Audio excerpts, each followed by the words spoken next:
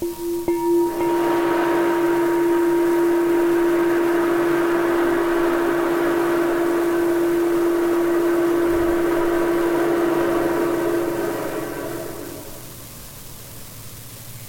listening to Integrating Sacred Wisdom podcast. I call on the guardian of the East, Raphael, element of air, come and be welcomed. Call upon the guardian of the South, Michael, element of fire, come and be welcome. I call on the guardian of the West, Gabriel, element of water, come and be welcomed. I call on the guardian of the North, Uriel, element of earth, come and be welcome.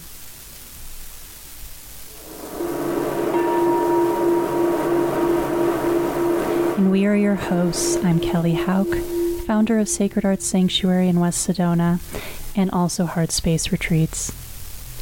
And I am Priscilla Hadway, founder of Sacred Remembering Sound Healing in Sedona, Arizona, and AscensionProvisions.com. I'm Matthew David Cummings with Above So Curio and Purify by Fire.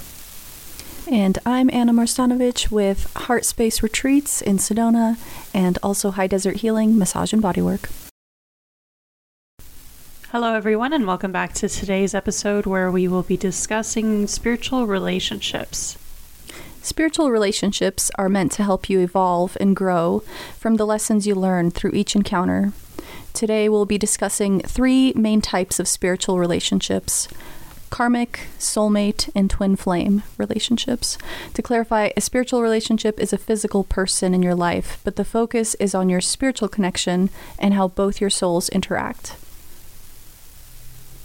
So yeah, with karmic relationships, a lot of people confuse karmic, soulmate, and twin flame relationships.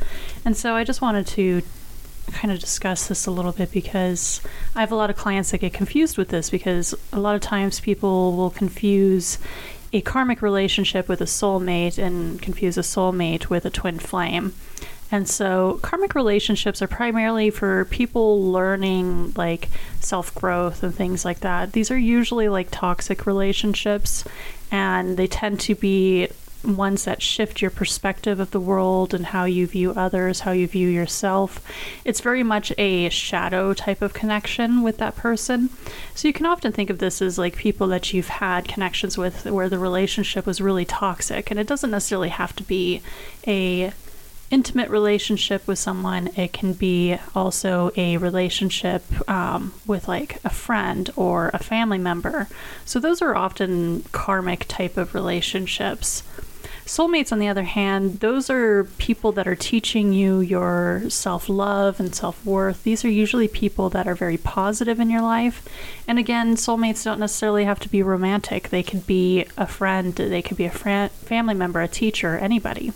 And they're just helping you come back into alignment with who you are and remembering who you are and help uplift you and help you evolve spiritually.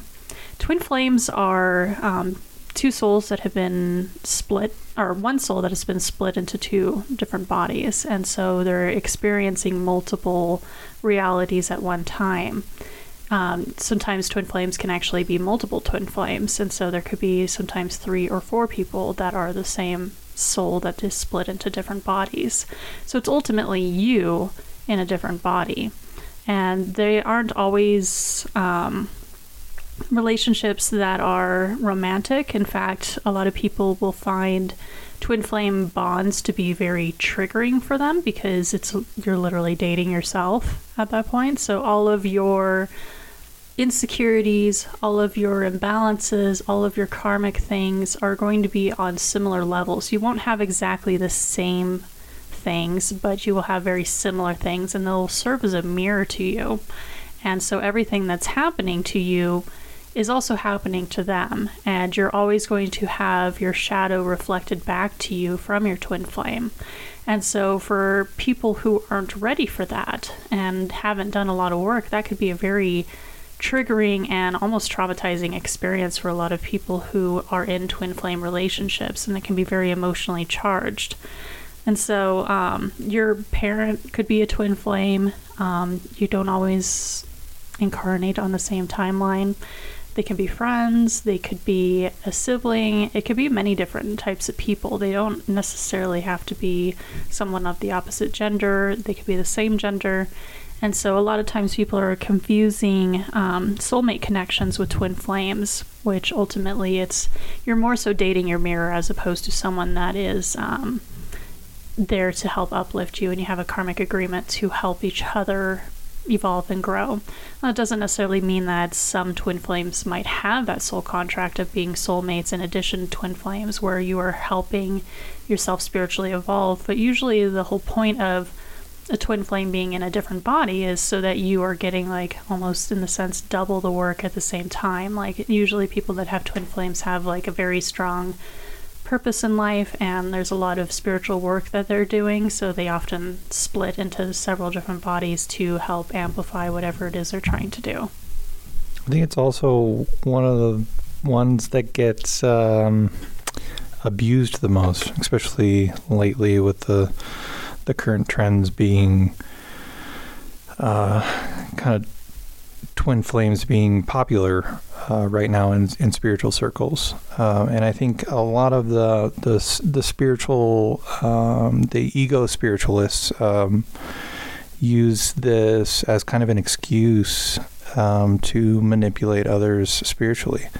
I've heard time and time again, people who are running those circles who are already probably, taking advantage of the spiritual setting in order to get some sort of either monetary gain or relationship gain or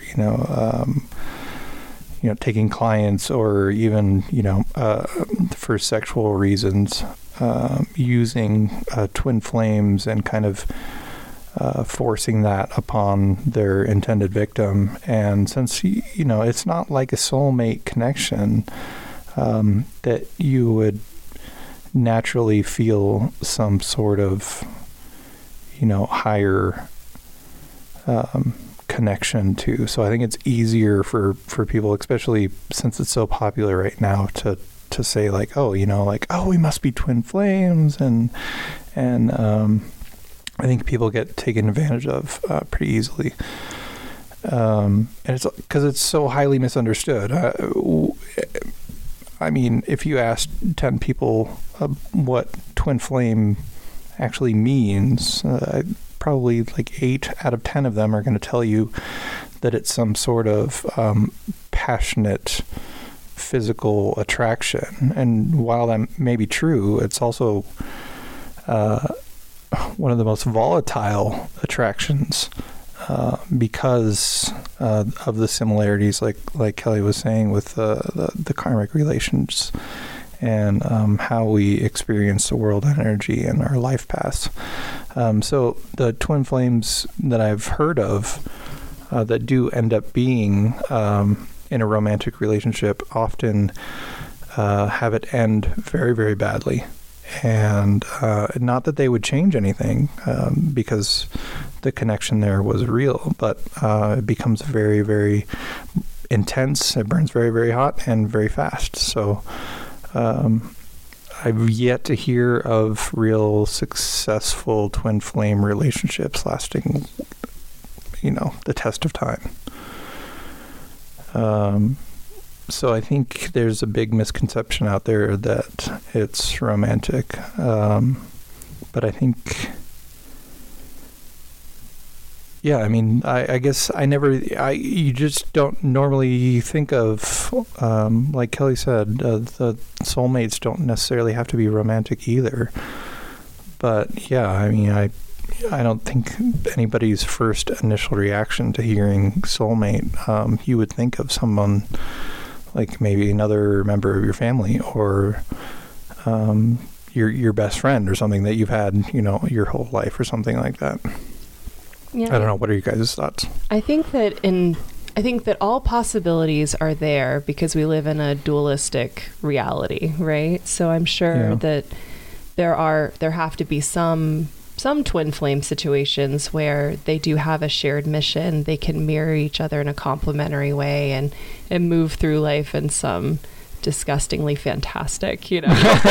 Yeah, but I mean, unicorn, you know, like, is that like relationship wise? I would think there has to be some possibility for both. True. You know, regardless of like what we've heard or experienced ourselves, I think there's room for possibilities of both.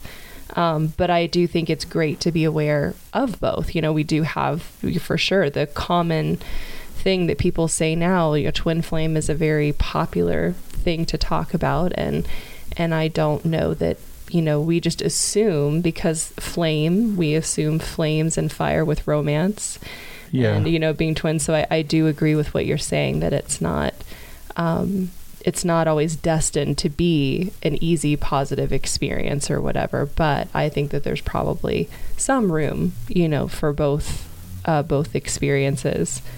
Like with what's that thing that we say, like some relationships are for a reason, a season, and or a lifetime. Yeah.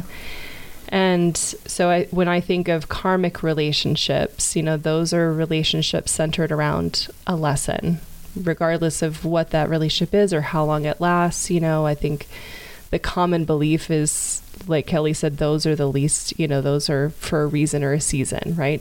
Could you sign on to have multiple lessons with one person? Absolutely, you know, but I think typically these are things that are a little bit shorter lived, you know, than most. Soulmates being that safe, secure, I agree with what Kelly said, you know, that helping you remember who you are, you know, and there's that term soul family, right? That gets used a lot in spiritual terms too, soul family. So soulmates, soul families. And soulmate's like the main one that everybody would be probably familiar with. I mean, one that they've heard so many times before. I mean, we grow up hearing about it, you know, and then you know, it gets you questioning whether the relationship you're in is that, you know, a soulmate, or you think of your parents, like, are they soulmates? Like, I don't know. And most people would probably say an automatic soulmates with anyone who's in your actual family. I think that's a pretty common idea, that you have a contract with the people, with your parents, to be your parents. And it maybe doesn't have to be a biological thing, but it's whoever plays those roles in your life. Oh, yeah. But even if so, your parents don't necessarily have to be a soulmate either. They could be a karmic person in your life. Not everybody has to hold on to relationships that aren't serving them. Right. I know that's a very difficult thing for a lot of people to kind of understand. Grasp, yeah, to grasp, because we've been socially conditioned to fully accept your family for regardless of anything they put you through, but that doesn't necessarily mean that they were meant to stay in your life. Sometimes your spiritual lesson was to let them go, to cut them off, and it's perfectly okay. And to add to the twin flame thing, since everyone is finding that it's, you know, romantic and all these things, it's actually more rare than what people think it is. So everyone questioning if it's a twin flame or something like that, the chances of someone being a twin flame is very slim, and the chances of someone even having a twin flame is very slim. I mean, I never even heard the term until, you know, like 15 years ago. You know, like before that I never even knew it was a thing. Like I had to do a lot of research to even find out that it was legitimate, you know, and not just some phrase that we're attaching to things. It does seem like it came out of nowhere, doesn't it? Like soulmate was the thing that you wanted, right? Out of a relationship, and suddenly there's something that we perceived as even greater, that, you know, the twin flame connection, until you actually learn what it is. Right, exactly. Yeah, there's a lot of misconception out there. I mean, even in the literature that, or the definitions that you would find for it, and maybe that's because it's something that's kind of newer that we're seeing come up. It's actually being recognized. So there's not a whole lot of experience that we have, especially in publication. I mean, in the bookstore that I'm frequently at, I get frequently asked if we have any publications on twin flames. I think we only have one or two books maybe that even mention it. One that even holds a title that is has twin flame in it. You know, so we just don't we don't have anything, and it's so often requested. You would think that we would get something, but I don't even know of anything out there. No one can give me a recommendation for a publication. So it is kind of a new phrase, but I don't think the idea is new. No. I think it was Plato or Socrates or somebody, some ancient Greek philosopher Sure. who actually coined the term of splitting the two halves of one soul. Yeah, like some of the things I've run across are channelers who channel things about Atlantis and saying that that's when the experiments maybe started, that it was an experiment of taking an androgynous being, splitting it into the masculine energy, the feminine energy, and as a way to move through ascension faster. I like that definition a lot, actually. That sounds like alchemy. A lot of sense to me. Yeah, like that was the idea is you can move through ascension faster if you agree, to have your androgynous spirit split into a masculine, feminine, and then, And that makes total sense. I mean, because we think about ancient times and ancient aspects of religion and spirituality, a lot of the gods, deities, or even angels in the Bible are described as androgynous beings, of serving no single gender. So to think of those potential energies then being incarnated into a human body, you would have to assign a gender role. So what do? You would have to split that energy, I guess. Only makes sense to experience both gender roles. In one lifetime? Yeah, in one lifetime, yeah. Mm-hmm. Yeah, I can see why the idea of a twin flame would be desirable to some people, because who knows you better than you know yourself, right? And the idea of being with yourself to some people is horrible. But to others, other half. I think some people just two halves becoming a whole. They want to be seen, and like I said, who knows you better than you know yourself, and I feel like from what I know about it, it does seem kind of like you do evolve a little faster if you do have a twin flame and find your twin flame and you're both kind of on the same page with spiritual development. It does seem to kind of expedite that process from what I understand. Yeah, I mean, in my own experiences, it's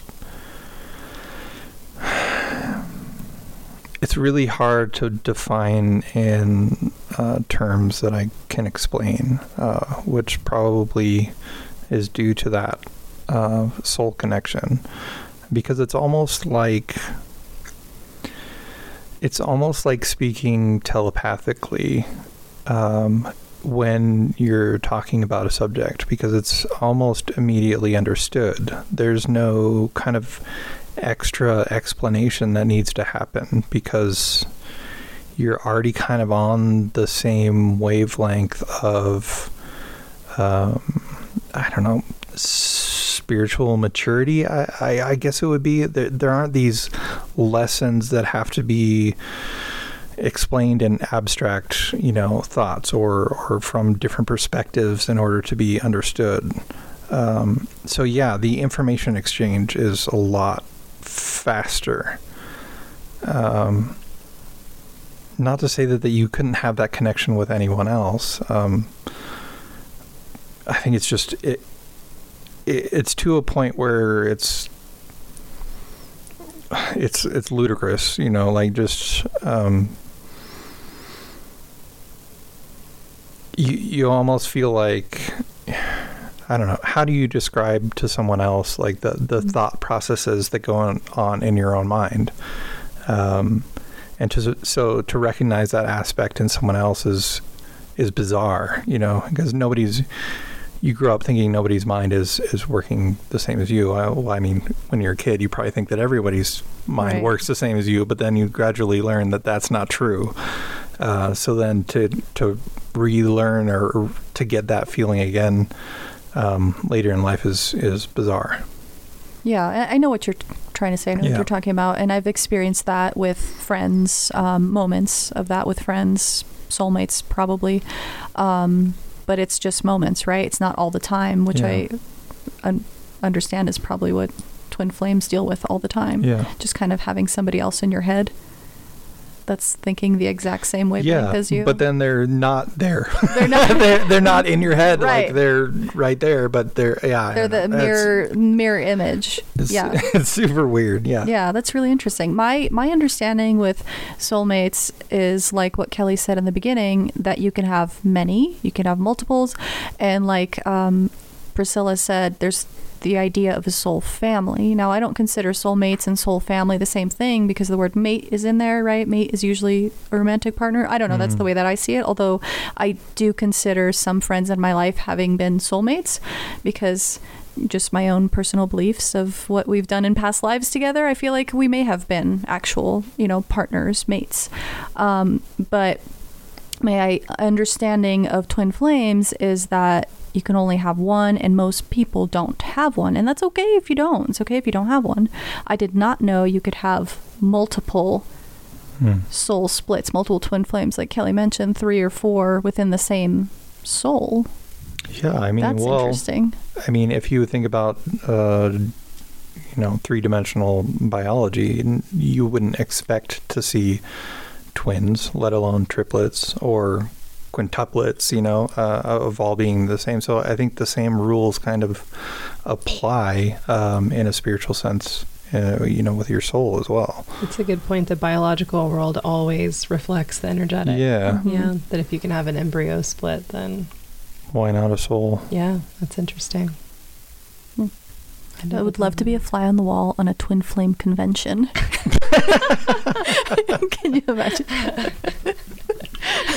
Just a bunch of people marrying each other. It would be telekinetic,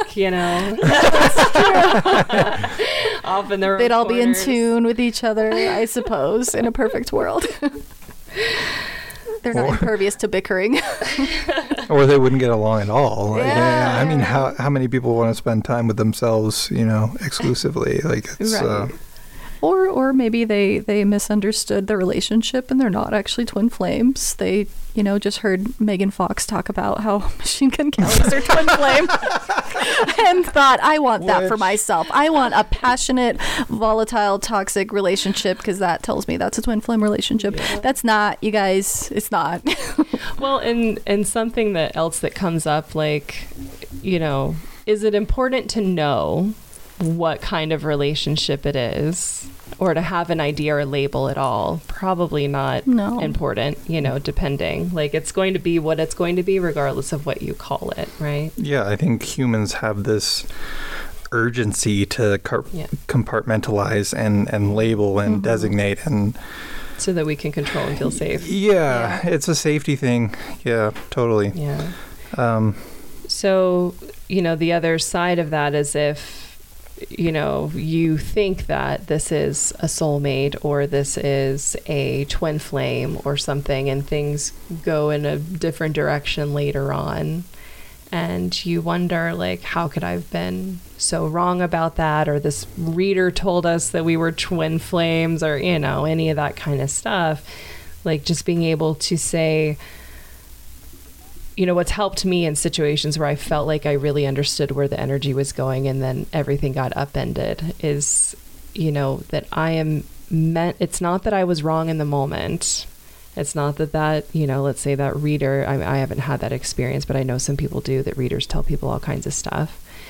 It's that the way I was reading the energy in that moment, was exactly the way I was meant to, so that I would make choices based on that information. There's definitely been situations that I would have been a hard pass on had I not had some idea that I thought I understood the purpose or the energy of the relationship. And so that's been my own way of handling those situations, when you're just like asking and you're in it and you keep asking and you keep getting confirmations from all over, signs, symbols, in all kinds of shapes and forms. And then when the table gets turned upside down, then you're like, okay, well, I heard what I needed to hear in the moment to make the choices I was going to make, because otherwise I would have totally bypassed this whole experience, and tried to be too smart for life And that doesn't work out for me. If it works for anyone else, please tell me how you do it, because I'm always trying to be too smart for all of this stuff. But we experience time in a linear way, right? So, but we experience love in a cyclical way.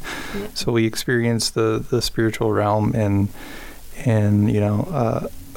non-linear form. So in order to try to prepare ourselves again, we come into fear, and so we try to have some sort of understanding of the future. And nobody knows the future.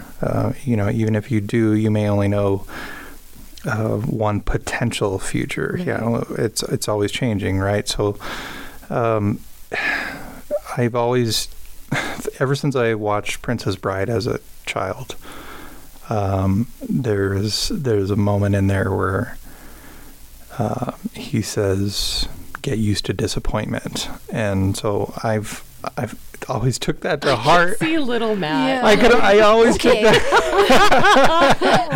I always took that to heart. You got it. Let's go face the ROUSs. And so as I got older, I learned that disappointment is just another word for expectation. Mm-hmm. And so we assign expectations to everything, and some are useful and some aren't. And being especially in a spiritual community, I think you get your best experience when you don't have any expectation. Mm-hmm. And so that's gonna bleed over into any relationship as well. If you're not experiencing for the connection that you have now, then you're going to be disappointed, or you're going to have a rude awakening at some point. And that may be your lesson that you have to learn. That may be the reason that you have that relationship, and that's maybe the reason you felt the way that you did at the time that you did and made that decision. And that's what you have to learn from it later on. But yeah, I think assigning expectation in relationship roles and things in the future, you can't control anyone else. We're barely able to control ourselves. So there's no way that we could actually see the potential timeline outcomes for the relationships that we choose. Yeah, and that was my experience in one particular, situation. I was given every sign and symbol you can get was constantly just following us around. And it, comes down to this one point, and this is when I was kind of a baby in my spiritual path, really, moving back into re-entering my gifts that I had in childhood as an adult, and trusting and learning and being curious about the process, right? And I continue to be curious, which is why I always ask, right? I know I can't control too much, but anything that I can kind of ask or understand the process as I go, I find it fascinating. But so I was always asking and checking and trying to see what's going on. And I was gifted all of these, different potentials, like potential timelines, potential things. Like we could choose, we both would have to choose, but we could choose this. We could choose just, to go our separate ways. We could choose to be friends. We could choose whatever depth we chose. And to have an idea, I just had this really weird, I didn't ask for it, just this weird sense of how that ascension ladder could be based on what we both chose, mm-hmm. And this person chose I'm not doing any of this, which is part of the free will process. Yeah. So I believe that we still both had our own lessons, our own experiences. We just got to have them with different people, or will have them with different people, and that our lessons and our contracts kind of shifted and changed, because you may be able to see very clearly and have a very clear choice of which path you want to take, but someone else is always going to have the free will as to what role they're going to play in this life, and it frees you from the contract when they decide to bail. as well. So don't feel like, whatever's meant for you will never pass you by. I was very obviously meant to have the experience of being a single mother, because I passed on it, a decade before, and it ended up finding me again. And of course, if I had known that's what I was walking into, not in a million years would I have done it, right? Because that wasn't the experience I wanted. But I see the beauty and the value, and it's been a great experience. I've learned it's been, especially being a single mother in Sedona is like a catapult, right? It's just like I've lived 20 years of life in the last 5, it feels like. And how quickly we move through karma in Sedona in general. So I think that as we move through trying to be sovereign, connected beings who are taking control of our own energy, of our own experiences, making our own choices, I think it's okay to try to ask and try to understand and say, okay, what is it that could be in this for me? I met this person, I feel this really deep connection with them.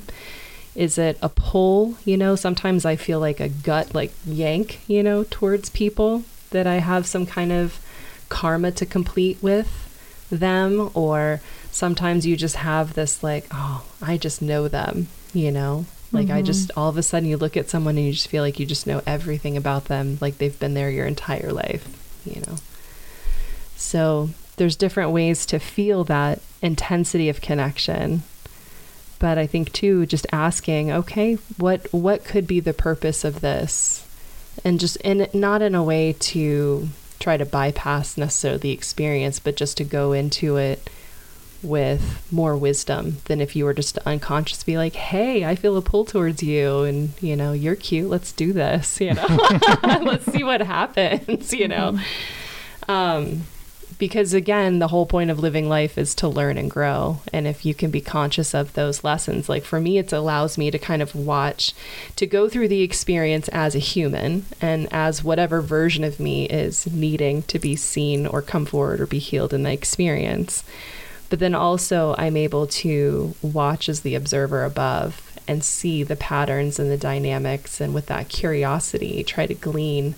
I feel like that allows me to glean more from the experience than if I were just unconsciously going through it, just letting my angsty teenager or, my abandoned child or whoever is connecting with this person, to let them just have their experience. Well, I think there was something that you and I were talking about a couple weeks ago about how a lot of times relationships are developed based on whatever part of yourself that still needs healing. So if it's your inner child needing healing, once you heal your inner child, it's a lot of times you tend to feel a disconnect from a relationship because that part of yourself no longer needs whatever that relationship was giving you at that time. And unless that person can shift and evolve with you, unfortunately, you become energetically out of alignment, and there's no longer a connection between you two, because whatever was feeding that relationship is no longer there. And so a lot of times if you have say abandonment issues, and this person is reflecting whatever it is that your inner child needs from that abandonment issue, once you resolve that, it's well, the roles change. Yeah, the roles have changed. And so how do you continue to navigate relationships after you have healed certain parts? And that's what makes it difficult a lot of times for people who are in a spiritual path dating someone who isn't.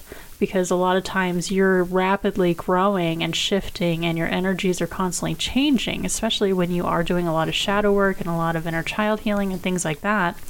That if your partner's not doing that work with you, you go out of sync. And so oftentimes people who aren't doing the work get left behind because of the fact that they're stuck still in a place that they can't evolve from, because they either choose to not move forward or they don't know how or anything like that, and it causes a lot of disconnect. And a lot of people can stay and still be present and try to hold that space for that person, but it doesn't necessarily mean that that's always going to be the case for everybody. It's still up to them to move past that cycle or whatever they're choosing to stay in, rather than move forward. I think we touched on this. I don't know if it was one of the episodes that we recorded, but never finished, about being equally yoked, and that's something that comes up in the Bible a lot, and that's to be equally yoked, and that they're, from what I understand, they're mostly referring to the spiritual aspects of your own growth and understanding, and to choose a partner that is, you find to be equally yoked with yourself. And the term comes from the yolk, which would be on, not an egg yolk, but the yolk, which is the physical device around, that would be on, to a set of oxen, or something that would pull, or the plow or till. And if they're not equally yoked, they don't experience the same weight, the same burden, and becomes one-sided, and you can't till or plow a field in a straight line. Makes the work 10 times harder or impossible. And so the Bible says to find a partner that is equally yoked. So.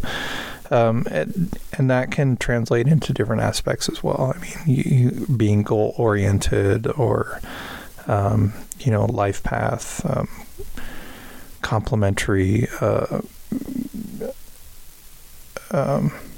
careers, or goals and having children or whatnot. But I think that it mostly comes back to your spiritual understanding. Because that's kind of how you interpret the world that you live in. And if you have a disconnect there, like Kelly was saying, those that continue to do their spiritual work and have a partner that does not, it's going to create a vast chasm in every aspect of your life and your relationship eventually. Because spirituality, that's how we, again, experience the world, and interpret the world. So that's going to change how you see and deal with everything in your life. And I think, I'll say that I have one of my best friends. She is, a curandera, like does psychic readings. I mean, she's an herbalist, like she's been on a spiritual path like times 1,000, because she's just a go-getter. And her husband of many years, I want to say they're somewhere between 10 and 20 years at this point, he's not into any of that at all. He doesn't have a spiritual practice. He doesn't do anything spiritual, but he respects what she's doing. Like, he doesn't misunderstand or poo-poo it, or bypass or do whatever, but they don't share that interest. But he's always cheering her on, encouraging her, thinks it's amazing what she does. He just doesn't have those same gifts, that same connection. So that spirituality, that's like a spirit. He's very spiritually grounding for her.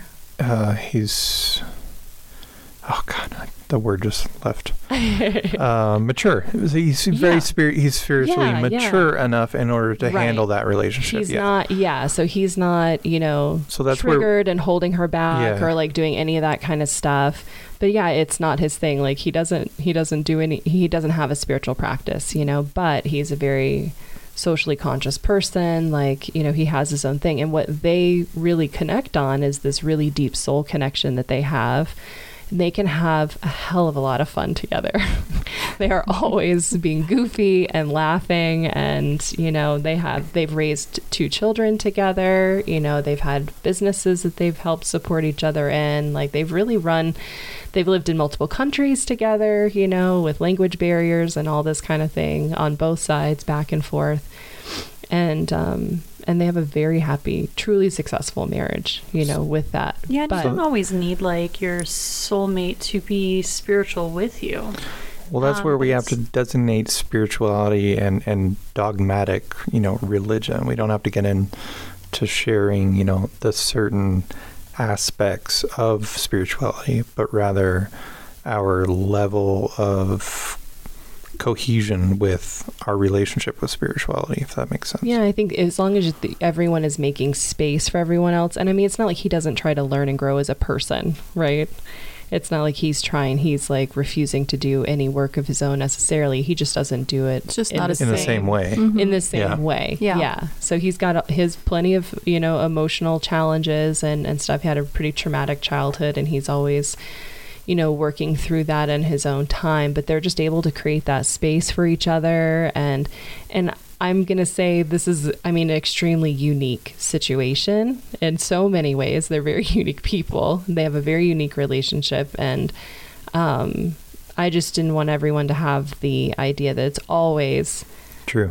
But I would say probably 90% of the time, it's like definitely, a huge challenge. Yeah. And I've seen that happen too. I knew a couple where the husband was very, very deep into his spiritual practice. He would be constantly going on silent retreats, Buddhist Zen retreats, meditating for hours and hours a day, doing mantras, things like that. He was very, very spiritual. And his wife was an orthopedic surgeon who was very analytical, she almost came across as a little cold, but not a cold person. She was nice enough, but just very, very non-spiritual, non-religious, just very cerebral.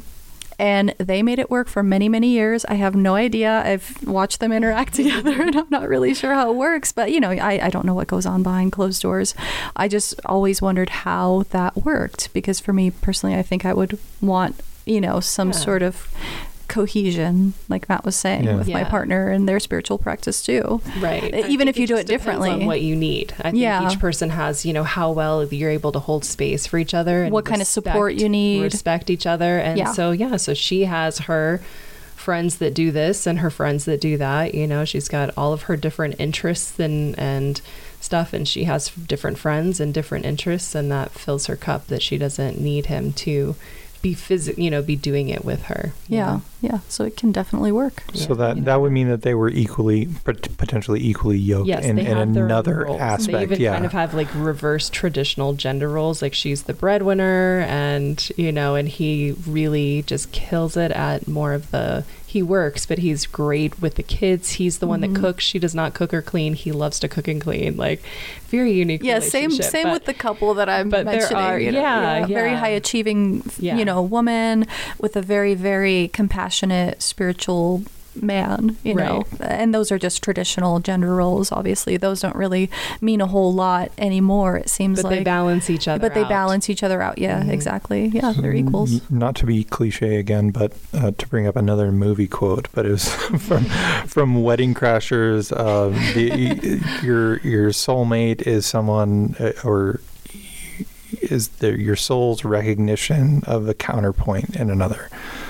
It's such a good quote, and I never forgot it. It's so deeply ingrained in me. And it's a silly movie, but damn, that's a good definition. It's obviously open to a vast interpretation, but it makes sense. Yeah, more of that duality. Yeah. Mm-hmm.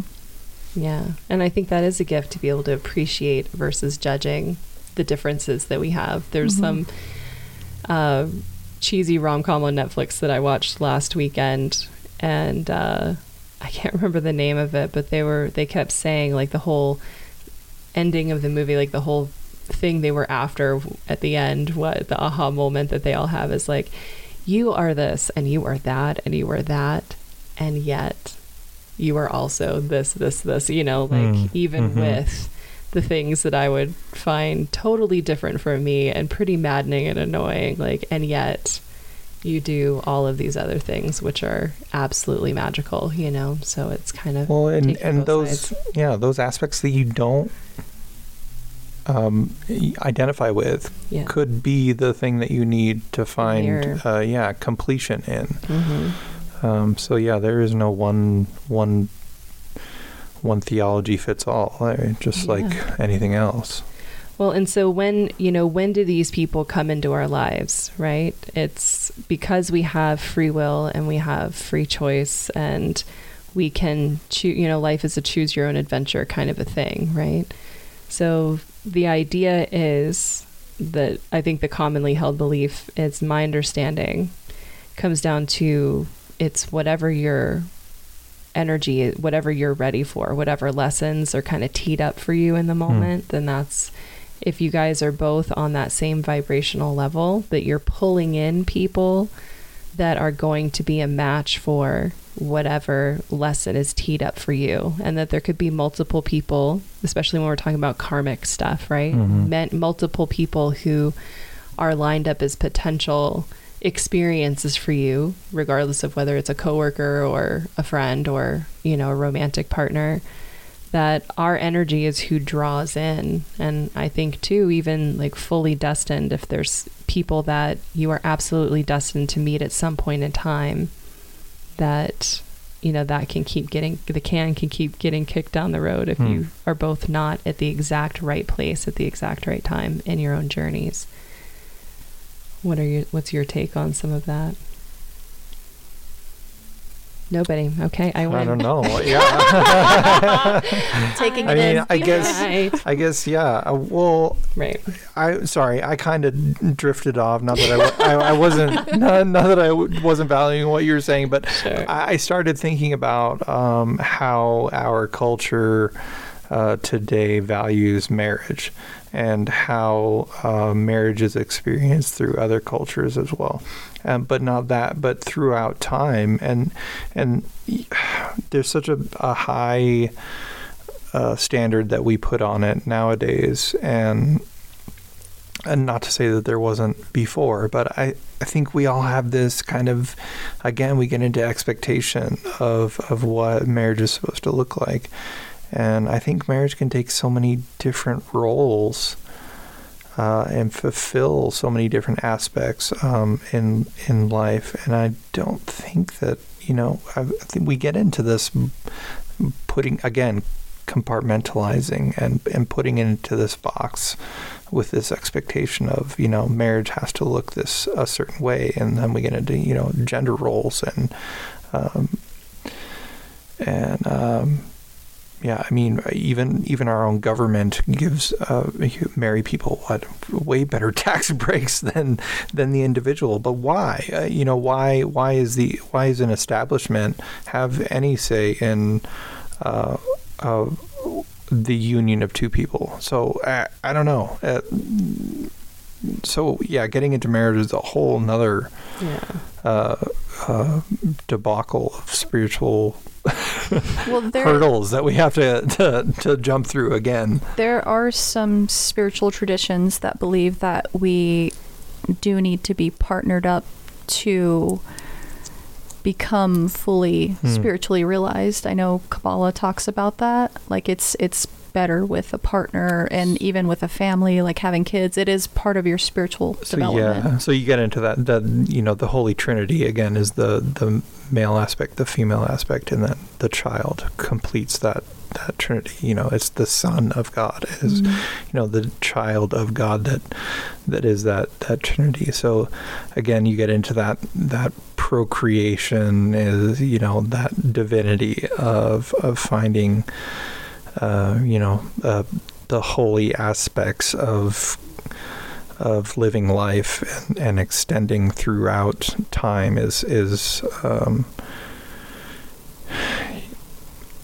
I don't know. You find that you find that in many different religions, but I think I just saw an article that popped up saying that they interviewed all these different couples, and the elderly generation are seeing all these people post on social media celebrating their the married couple that has decided not to have kids and all the extra things that they're doing. And the older, generation is saying, well, yeah, have fun dying alone. I just think, I don't know. We're totally in a different energetic paradigm now that's experiencing the universe and life itself in a completely different way. And we can't compare or contrast the usefulness or that one is better than the other. It's just going to be experienced in a different way. Well, I think in the spiritual sense, the idea of being in a couple or, which usually traditionally would come up in a marriage situation, maybe the underlying idea behind it is the safety and security of a committed relationship. And that when you both have this commitment, that you have to kind of stick it out in a lot of ways. It forces you to put more effort, more intention, more, whereas if it's somebody that you're dating and you can just leave and do whatever you want, very easily, then people are maybe less likely to forge through the lessons and do the ugly, icky stuff that we have to experience in life. And it's taking responsibility. And through the difficulties, we learn grace, for ourselves and for others, letting somebody see you at your worst and all this, none of this of which I have done. So let's start there. but yeah, it's, that's what I believe the underlying, in my small experience of having a child with someone, and that person is essentially in my life forever, even though we haven't been romantic partners, since her creation.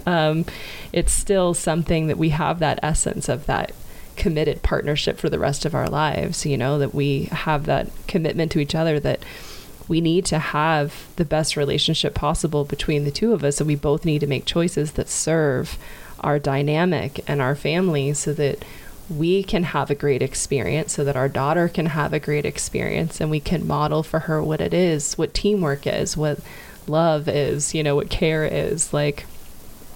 So I would assume it's something close to that. Well, we have such a diverse, just in the four of us, like I've been in a committed, essentially monogamistic relationship for 13 years without any formal understanding of what a marriage would be.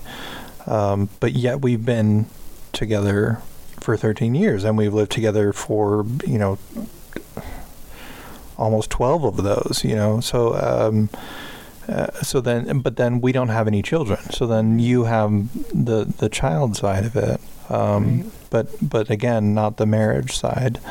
And then Kelly, we have the marriage side, again, no children, and Anna, no children, but no long-term committed relationship. Yeah. This is interesting. I don't know. Is that an expression of our generation? I think it could be, going back to what you said about the elderly population saying, "Oh, good luck dying alone." First of all, that's a terrible motivation to have children. Yes, all right, I would agree. You are fulfilling the need to take care of my ass when I get old. Exactly. Yeah. I have a niece and nephews who I am trying to win favor with now while they're young, so they can care for me when I'm older. Oh yeah, that's a terrifying aspect to think about. But I think that is a motivation for a lot of people. They do worry about being alone at the end of life. Legacy. Yeah, I had a legacy. client this morning who was like, he's single, no kids, and getting close to retirement age, and what legacy do I have? Do I buy a park bench? Was one of the things, my work has that been enough? A life well lived, I think, is a good legacy. Yeah. I don't think you have to obviously have children, but it's just an old. I think, but that's something that comes up later in life when you start. How am I going to be remembered? I don't expect it to be. The line, and maybe it's different for women because they don't children generally don't carry our last name, so it does kind of end with us anyway. I think it might be a little bit different for men, and Matt might be able to speak on this. The whole idea of a legacy, I think for women has been more about family. For men, it's been more about what they've done, what they've accomplished in their life. Yeah, that's just what I've heard. It might be totally wrong. I don't know. I think I would be an atypical type of individual to act on bit of a weirdo aspect. But I do come from a family who has had a family name that has been passed down for a very long time. I have a very ancient Scottish name that comes from high nobility, and we can trace my lineage back to coming from Scotland to America. So, and in a sense, I am going to be a cycle breaker where, if my partner and I do end up getting married, she may take my name, and I believe that that's the plan. But again, we don't foresee any children in the future. And if you look at the rest of my family who would have potentially the sons, my father had two brothers, so the potential there is strong to have that family name passed on. And out of the three brothers, that's not going to happen. So there has to be something karmically connected to this cycle being of completion in this represented incarnation. Yeah. And so it's weird because I do have this intense connection to my genetic name. I identify greatly with that aspect. But it's all in the past. I don't see it going forward. I don't have that same connection in the future that I do to it in the past. And I can't speak for anyone else's experience in that. So yeah, legacy, I don't know. It's something that I don't identify with at all. That's interesting. Same. I actually had two great aunts who got married late in life in their 40s, which I am approaching, and never had children. And I'm like, oh, that's where I get it from. And that was many decades ago. This was a long time ago, and this was in the old country, as we call it, back where I'm from in former Yugoslavia. And that was scandalous for the time. That was, their family was worried about them. Are they spinsters? Are they this? Are they that? What's going to become of them? Or are they going to be taken care of for the rest of their lives? And thankfully, I haven't gotten much of that from my family because I kind of shut that down early on. But I know my grandmother has definitely asked me to give her great grandchildren. She doesn't care about me getting married. She's like, just have them with anyone. Like, no, Grandma. I think grandparents tend to get to that point of I desperation. Think she's getting up there in age. They're like, just anybody, just get pregnant. Yeah, she just wants to know. Hey, I did it. It's working for my parents. So. Yeah, I mean, if it happens, it's going to have to be something like your situation or an immaculate conception or something out of my hands. I know about that. Yeah. Well, and I think I'm in a good place. I mean, it could totally happen. Immaculate conception. I could channel that in. I believe that wholly for myself. Absolutely. I think that's the older generation too, again, wanting to experience that part of that expectation that they saw, in their own life and fulfilling that role. And so wanting that aspect of grandchildren is a part of life that I think that they have already conditioned themselves for. So they're expecting to see, again, expectation, they're expecting to see this part of themselves in this role. And well, I have to say, it looks like a hell of a lot of fun too. Like, I think parenting is more of like, it's more karma, learning life lessons, having a mirror thrown in your face constantly because your kid does everything you do and you're like, shit, I do that. left, you know? Like it's really hard. I tell you what. You get that from me. It's like, I can't even be mad. Like, You're so mean. I know. I'm like, damn, I did do that yesterday, you know? But whereas watching my parents with my grandpa, you're at a different place in your life. Like, you don't have the stresses of life. Even my mom will remind me all the time. She's like, I've got nothing going on. I just float in here with all this joy and peace and stress-free life, you know, ready to just see what weird stuff's going to come out of her mouth, and we're going to roll with it, you know, and have fun and play. And that's what my parents do. My dad comes to visit as well. He just spends the whole time doing a whole week doing whatever it is she wants to do. Like, she is totally in charge, and he just says, yes, ma'am, and follows her around, you know, and they both love it. They love being grandparents. And I miss being before I had her, I was an auntie. I had, all of my friends had kids, and I was, you know, traveling the country. I'd go 4 or 5 trips a year to be an auntie to my different friends' children. And that was so fun and easy. So I think too, there's just that, like, you know, my parents are more youthful around my daughter. I think that she reminds them so much of me at that age. And so it brings back at least fantasies, if not realities, of like what it was like, some of those sweet times when I was that age.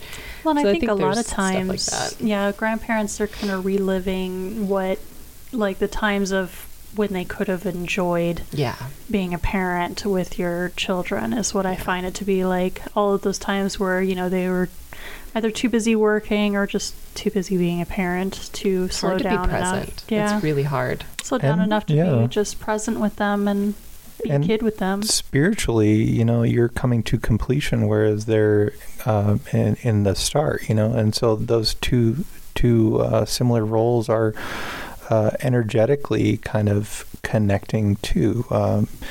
You know, whereas the beginning is usually the end, or the end is usually the beginning. So you're kind of syncing up and two opposite extremes of the spectrum. To experience life from both of those ends, they're kind of similarly unifying themselves and mirroring each other in a physical way and life pathway.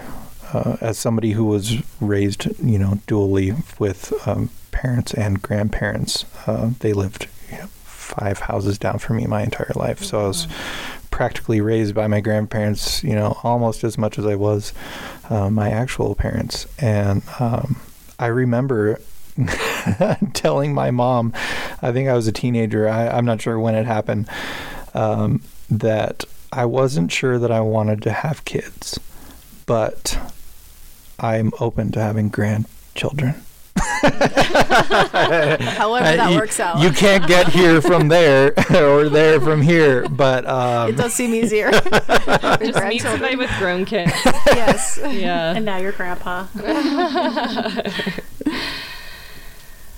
But yeah, so there's so many different ways. Like, spirituality is just a part of life, so it's natural that it's a part of all of our relationships too, you know.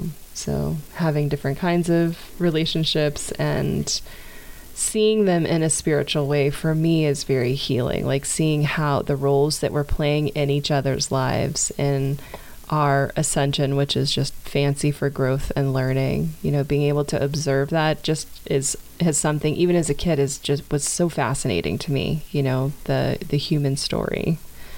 So I like to be aware. I like to kind of watch what's going on. I like to, you know, observe what part of me is really interested in this person, even if it's just a friend. Like, what part of me thinks, you know, what do I think that they're going to bring to my life? What is it I can bring to their life?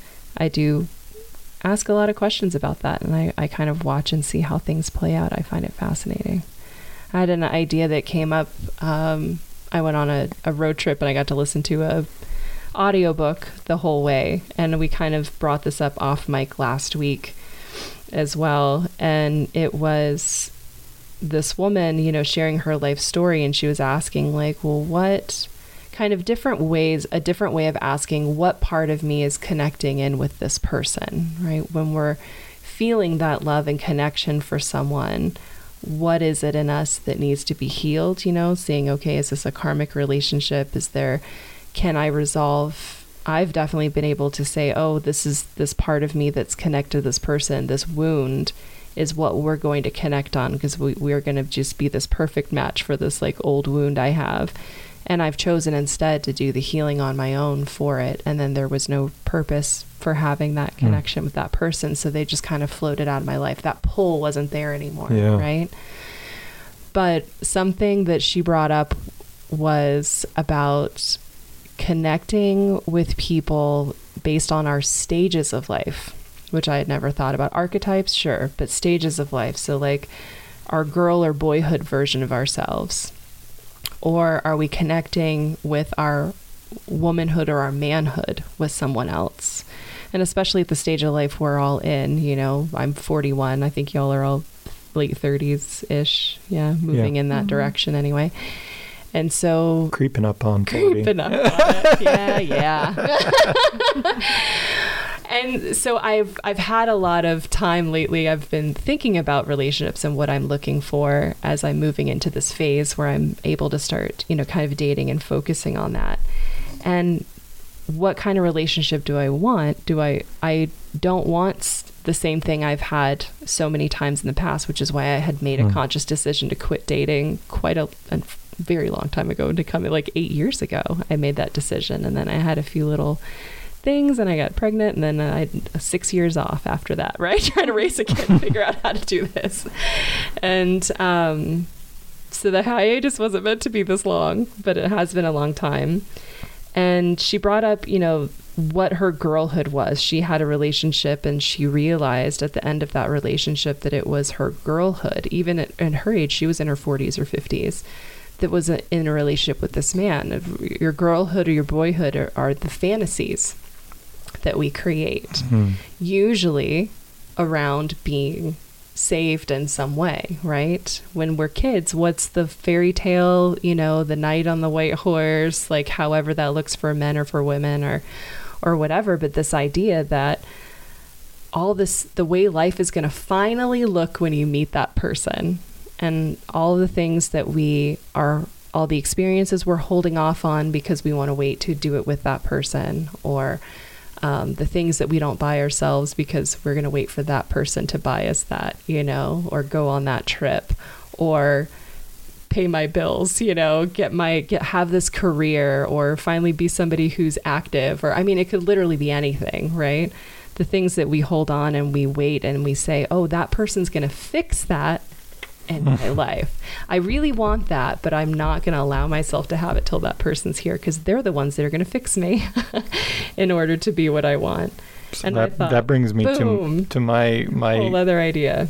My exercise that I frequently do, the polarity perspective. And if you're going to have that expectation, you also need to prepare yourself and expect for what that relationship is going to look like when you no longer have it. Yes. Or when it doesn't come. Yes. And so to sit with that and see how that feels for a little while. Yeah. Yeah. And so it made me start questioning all these things, like, oh, well, I've kind of been waiting to do things like take a hot air balloon ride, right? Yeah. I really wanted to. That's the only thing in the sky I haven't technically done by myself yet. And so I'm going on a damn hot air balloon ride this summer when it warms up, because I don't want to be freezing at 4 a.m. in Sedona, looking over the mountains. But also just other ways that I think, oh, I'll suddenly be happier. My life will be better once this person comes along. You know, I do a lot for myself. I've been single most of my life, so I am very self-sufficient. There's not much saving that I need. But it was an interesting idea, because then I started looking at fantasies that I have, and I recognized, like in my 20s, a lot of my dating experiences were me seeing these guys as I wanted to see them, because the experience was more fun and convenient for me, right? So I wasn't really that concerned at that point in my life, like who they actually were or what this was going to end up as, or, you know, and I thought, oh, that's because I'm just this free spirit, independent person. Like, I don't have to have anything. I don't have a type. I don't have this, whatever. But I would definitely latch on, put my own like filters of CGI this person into this whole idea that I thought would just be super fun. And then after a few months, you know, that wears off and you see who they really are, and you're like, oh yeah, well, this isn't going to work at all. This isn't exactly, I think that's a lot of honeymoon phases for people. Right. Yeah, but it's also limerence. Mm. Limerence is that hyper infatuation of somebody, but it's the idea of what you want them to be, the expectation of what you want them to be. And then once you actually get them, you're like, oh shit, this isn't actually how I fantasized it in my head. How are you not this like romanticized version that I've been dreaming about all this time in my head? And I feel like the guys, I do have like some lucid moments where I feel like they would totally get what's going on. They're like, she's crazy and I'm in for this. Like, I'm going to see where this goes. Because it's really fun when you're just like living in the moment, being impulsive, just enjoying it to every, you know, I'm a very like... It's intoxicating. Sensuous person just in general, like in everything, not just sexually, but just, you know. And so when I get into an experience, I experience it to the absolute top and bottom, the breadth of it, you know. And I can really easily loop people into my realities that I create and take them along for the ride. So I do remember just a few lucid moments in between where I can see where they're like, I don't know where this is going, but I'm just going to go. This is nuts. I would never do this on my own. And so then in my 30s, I felt like I was more looking at seeing them for who they are and accepting and adoring that, but also seeing more of like their potential of who they could also be. You know, if they really got to see their true selves instead of their filters, their wounds, their versions of themselves that they were seeing, if they could really see that true version of themselves, then they could, you know, skip into some of these potentials, like who they could be if they really loved themselves or saw themselves or had more confidence or, you know, were more empowered. So was that you experiencing genuine love for them in order to hold space so that they could become that? Or was that you wanting to create them, mold them into some version of what you wanted them to be? Yeah. So I definitely have a savior complex. I've had a thing for underdogs since I was in elementary school, for sure. I always picked the little quiet ones in the corner and said, and you shall be my boyfriend. I remember vividly the letters I'm writing, like, here's the note, you're gonna do this is what being my boyfriend means, we're only 7, it's fine, I'll walk you through this, it's okay. Like, I remember. So I do feel like in my 30s, I could differentiate the two. I think there's definitely some overlap sometimes, but I have never consciously gone into a relationship with someone expecting it to last. I've never done that. I've always felt like there was... Interesting. And this is long before I had any idea what karma was or had any understanding of that in any way. But I always felt like there's something in this for us, and let's just see where it goes and take it for what it is. And I do feel like that's why I don't consider myself, even the extensive looking for it I've done, I don't have a lot of relationship baggage. Most of the stuff I have baggage with is not with individual people. I would say it's more like with God, where I'm like, okay, what the hell, you know? Like, that's usually who I argue with. I think that's kind of beautiful. Like, I think people, because I expect people to be flawed and whatever, but I haven't had, you know, I'm not aware of any time I've been cheated on. Like, I've had a very gentle experience. And I've dated a lot of people because I'm almost 40 and I've been single my whole life, really. I've only had 1 or 2 relationships over a year. And it kind of sounds like you did the whole dating and relationship thing better than 90% of the population. I mean, so I didn't go into things expecting anything else but an experience. I was just in it for the experience, you know? Yeah, that's what I was going to say. It looks like you were searching for the experience more so than the actual relationship. Yeah. And that actually sounds kind of fun. It's so fun. It was so fun. Only all of us could approach dating right? that way. Really? As someone a serial monogamous, but let's just stop and say that I'm the single one here with the child out of wedlock. And so you know, there's nothing wrong with that. Who knows what the right to each his own. Yeah, exactly. So I'm not advocating, but that's kind of, so I do feel like I've kind of moved through with a surprisingly lack of baggage for how long I've been. I mean, there's definitely some situations, but I don't feel like I'm mad at those people. I just feel like, God, that really sucked, like I really wished, and that's maybe one or two. Are you going to submit this recording to your dating site here? I do not have a dating site, but, because that is just a whole other level of filtering out bullshit. Online dating, I think I've never done it more than 3 weeks or something like that. And that was 20 years ago. Well, here we go. This podcast is going to reach a broad audience. Ladies and gentlemen. And having to filter through people, because there's people who are good at dating. I'm not good at dating. Like, I just am who I am. And I am like, I can't imagine having to like go through all the questions and like, I'm not good at casual conversation by any stretch. So that's why I won't do online dating. It's too hard. But the realization with the girlhood, boyhood, womanhood, manhood thing, which of course she just says girlhood, womanhood, because I think the name of the book was like Pussy Reclaimed. So very, very centered on a specific avenue of the human experience. That's a book I would pick up for all the wrong reasons. No erotica in this one, but I do want half of her life. I mean, anyway. So I've always had these ideas in the back of my head, and I've always expressed them, but it's just sometimes, you hear something for the 100th time and you're like, oh shit, that's right, And so she came to this crux where she had to decide, do I want to be in a relationship with someone who is feeding, my girlhood, right? Or do I want to enter into a relationship with someone out of my womanhood? And at 41, I'm definitely in my wise woman, like moving into that part of my life. I feel like a lot of my girlhood stuff, mostly like the fantasies, the needing to be saved. Like, if anything, the hard thing for me is to accept help, like I've gotten better with having Aurora's dad. I've gotten a little bit better. I do let him do some things for me sometimes, but he knows that when I actually ask for some help with something, like literally just like moving things that I cannot possibly move by myself, it would take like superhuman, sometimes 3 people to do. I'll still try, and then I'll ask for help. So he honors it. He knows when I need it. But yeah, I do want to be matched with someone who's not healing my girlhood or not feeding those fantasies of what I've held on to. A lot of that is like, what do I deserve? If anything in my life, everything keeps saying the idea that you deserve things is complete bullshit. And that has held me back in so many ways in my life, right? Mm-hmm. It's not... Get used to disappointment. Yes.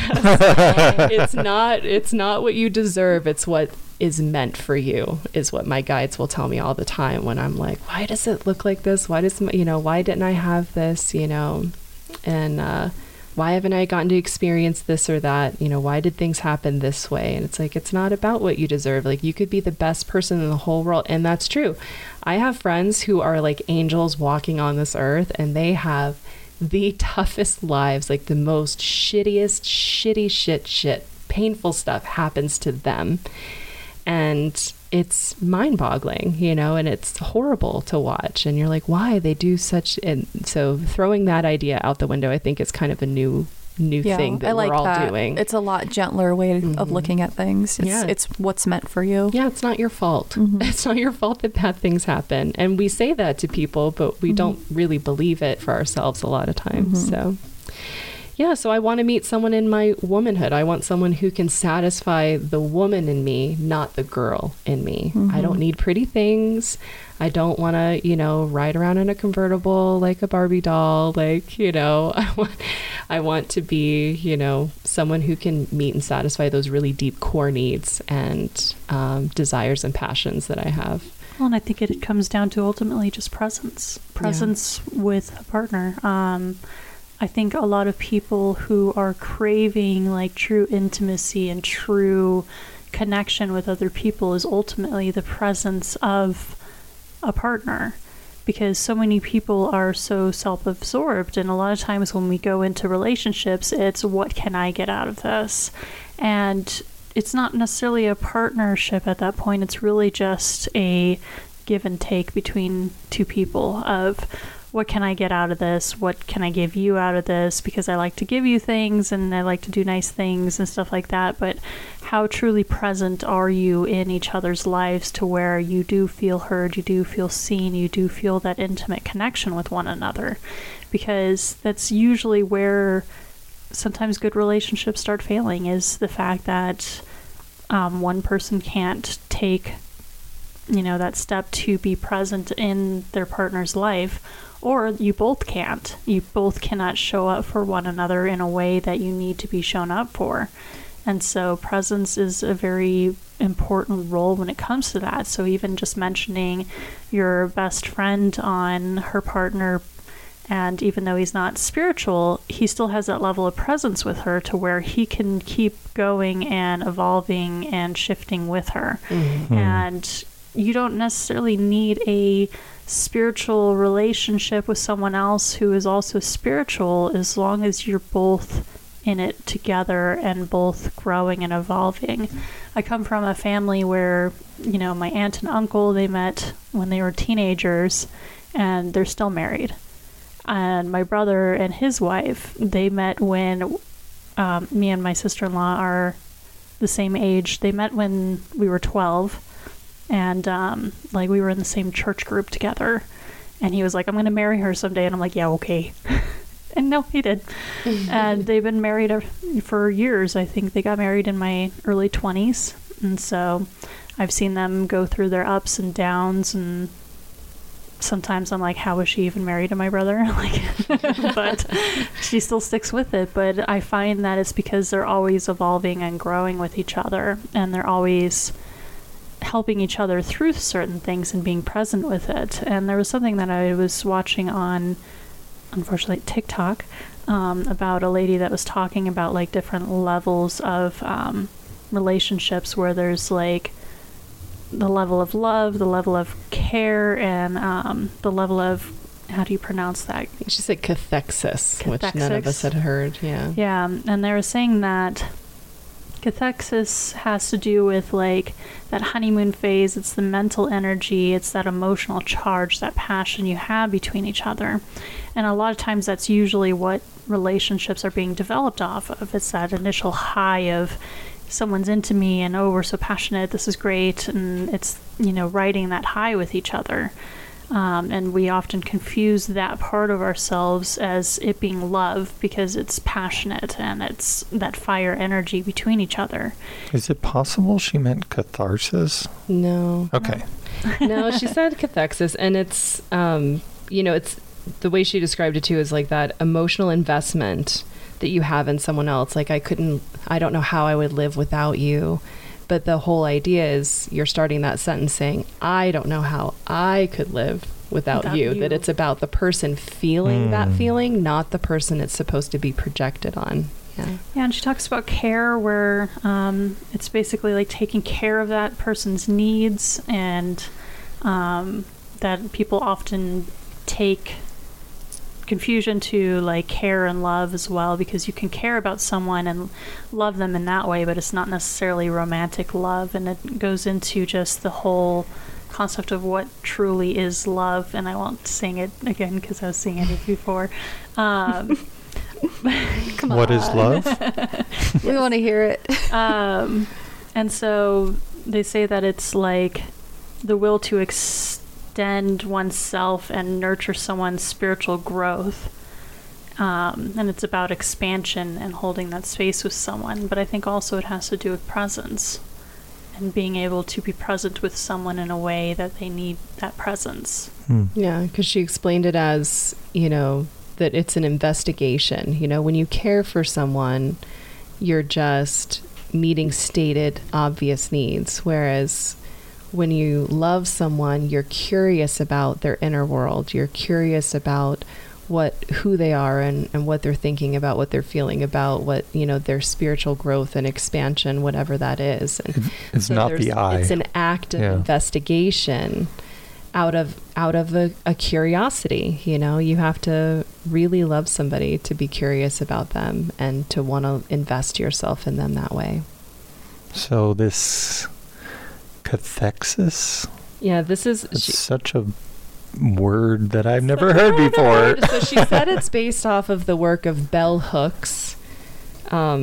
And she has a book, Bell Hooks has a book called All About Love, and that's where she was getting some of these concepts from. So, sounds like a word that we need to know that we don't know. Yeah, we should have looked it up before I did. Okay. No, I'm saying we as a collective. No, I am saying that logically that would have been the logical I can read the definition. Okay, so cathexis comes from psychoanalysis. And the definition is the concentration of mental energy on one particular person, idea, or object, especially to an unhealthy degree. So it makes sense, yeah, that...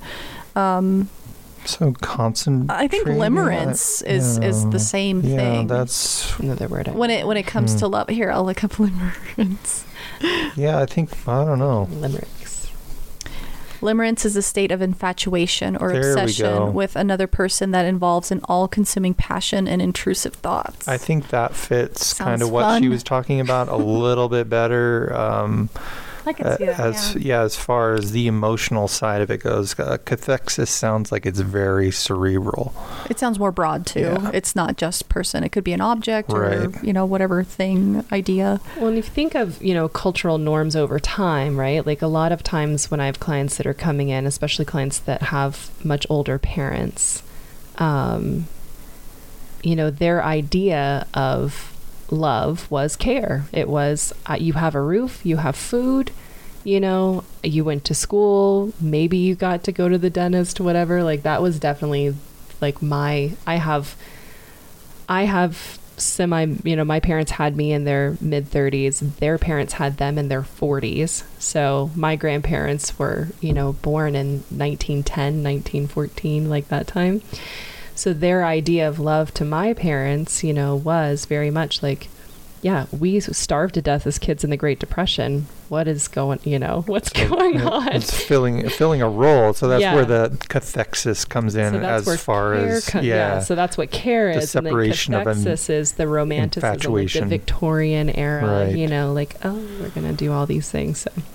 So I think that is also part of us moving into this new definition of love. Like it is, this leap. What she said was will to extend oneself, is what love is. It's extending yourself by asking those questions, having that curiosity, doing that probe of getting to actually know somebody else.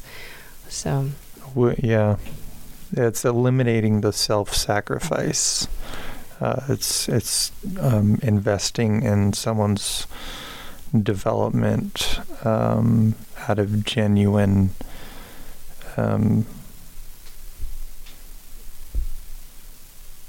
satisfaction of that alone, not necessarily self-sacrificing yourself to fill a need in order to get that person there. What's been channeling in for me during a lot of my sessions is, when I have certain crystal bowls that want to be played on people, there's always a channeling that comes through, through the bowls saying this is the story that they're wanting to impart on this person, this wisdom, what their energy is helping them with.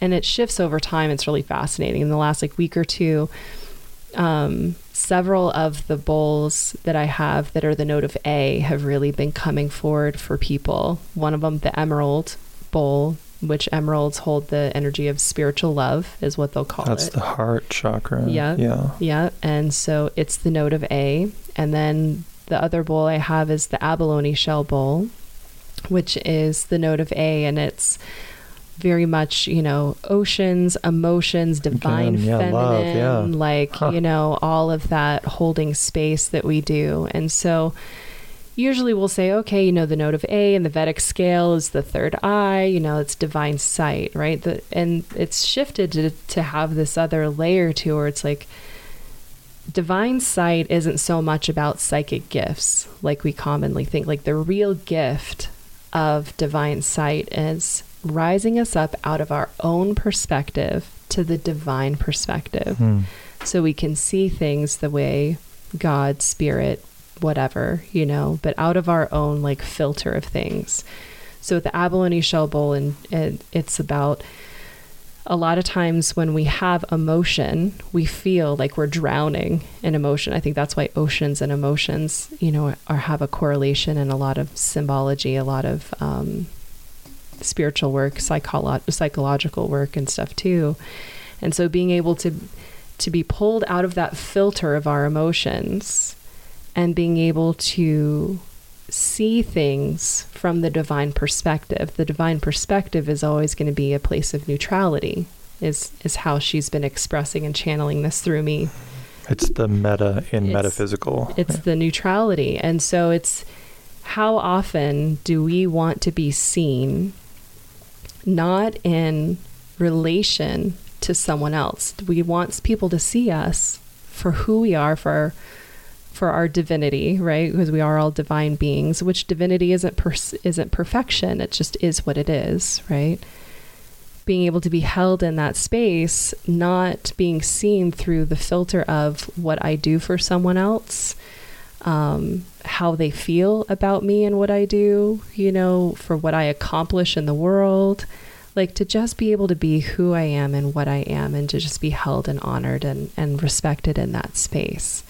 And that's what that bowl kind of helps people do, like even experiences in our life, right? To be pulled out of that filter that emotion creates, and to just see it for what it is.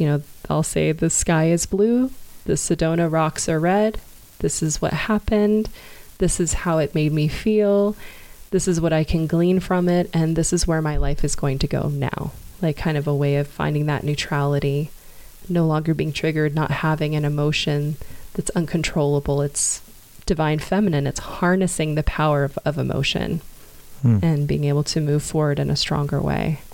Not to say that you don't have to do the work in a relationship, right, but rather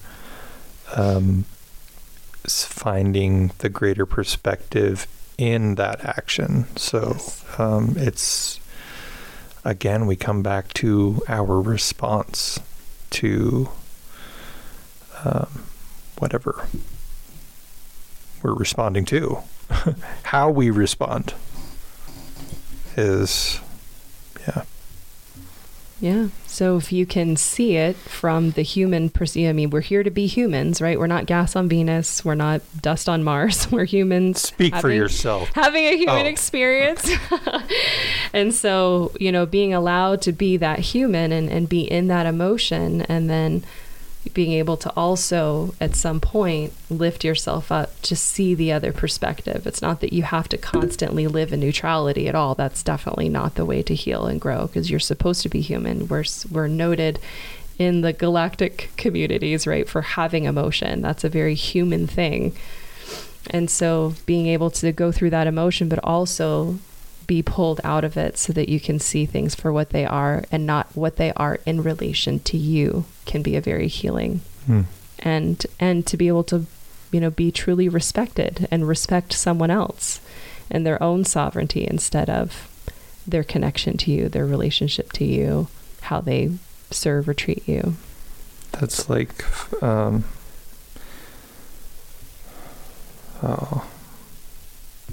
lost it. It had to do with love, the difference between love and empathy. The empathy is kind of identifying the feeling from someone else within yourself, but love is finding that experience without the I. Yeah, it's like my understanding of Tibetan Buddhism and acceptance, right? Yeah. Is accepting something. That's the violet flame for Buddha and Christ, that love, like that was all compassionate. You can have compassion without empathy. There you go. Compassion is an empathy. Yeah. Compassion is having that loving acceptance for someone, regardless of, you understanding. And that's respect too, is doing what someone else needs or wants, regardless of whether you agree or understand it. Compassion. That's what I tell my 4-year-old all the time. You will respect me. Damn it. She's like, yeah, Mom. She does. Yeah, she does. She does not. Not one iota. She has informed me that, I tell her, well, honey, not everybody knows. There's no one person on earth that knows everything.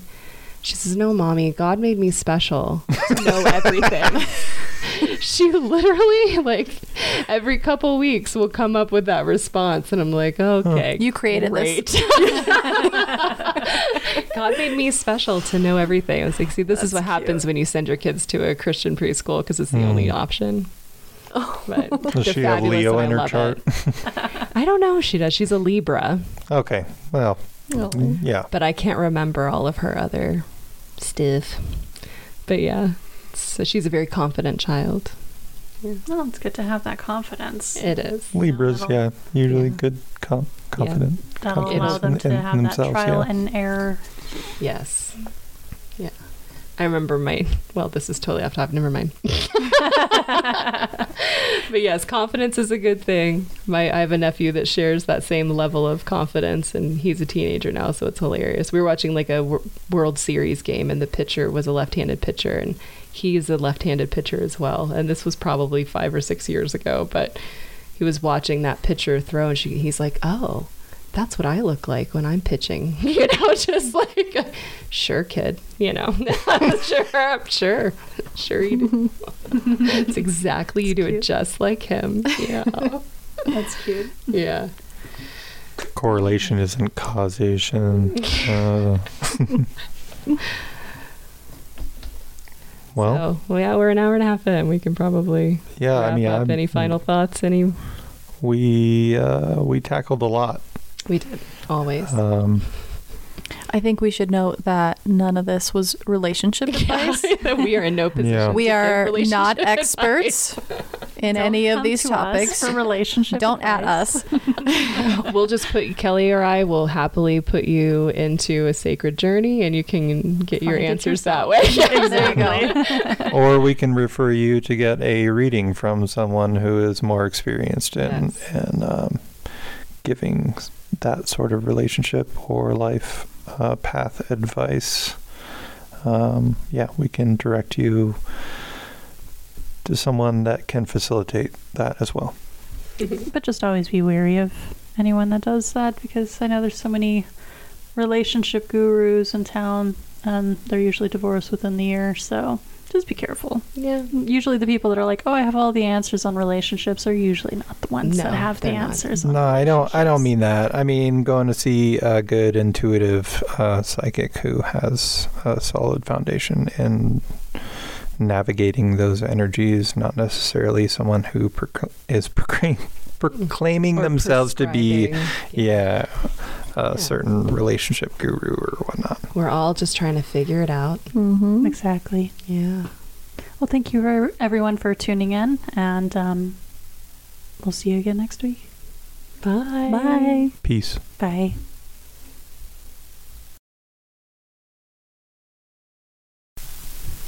All of the information shared on this podcast is for educational purposes only, based on personal experience. It is not intended to diagnose, treat, or cure any form of mental or physical illness. Please consult a medical professional before using any advice given during this podcast. Thank you, and blessed be.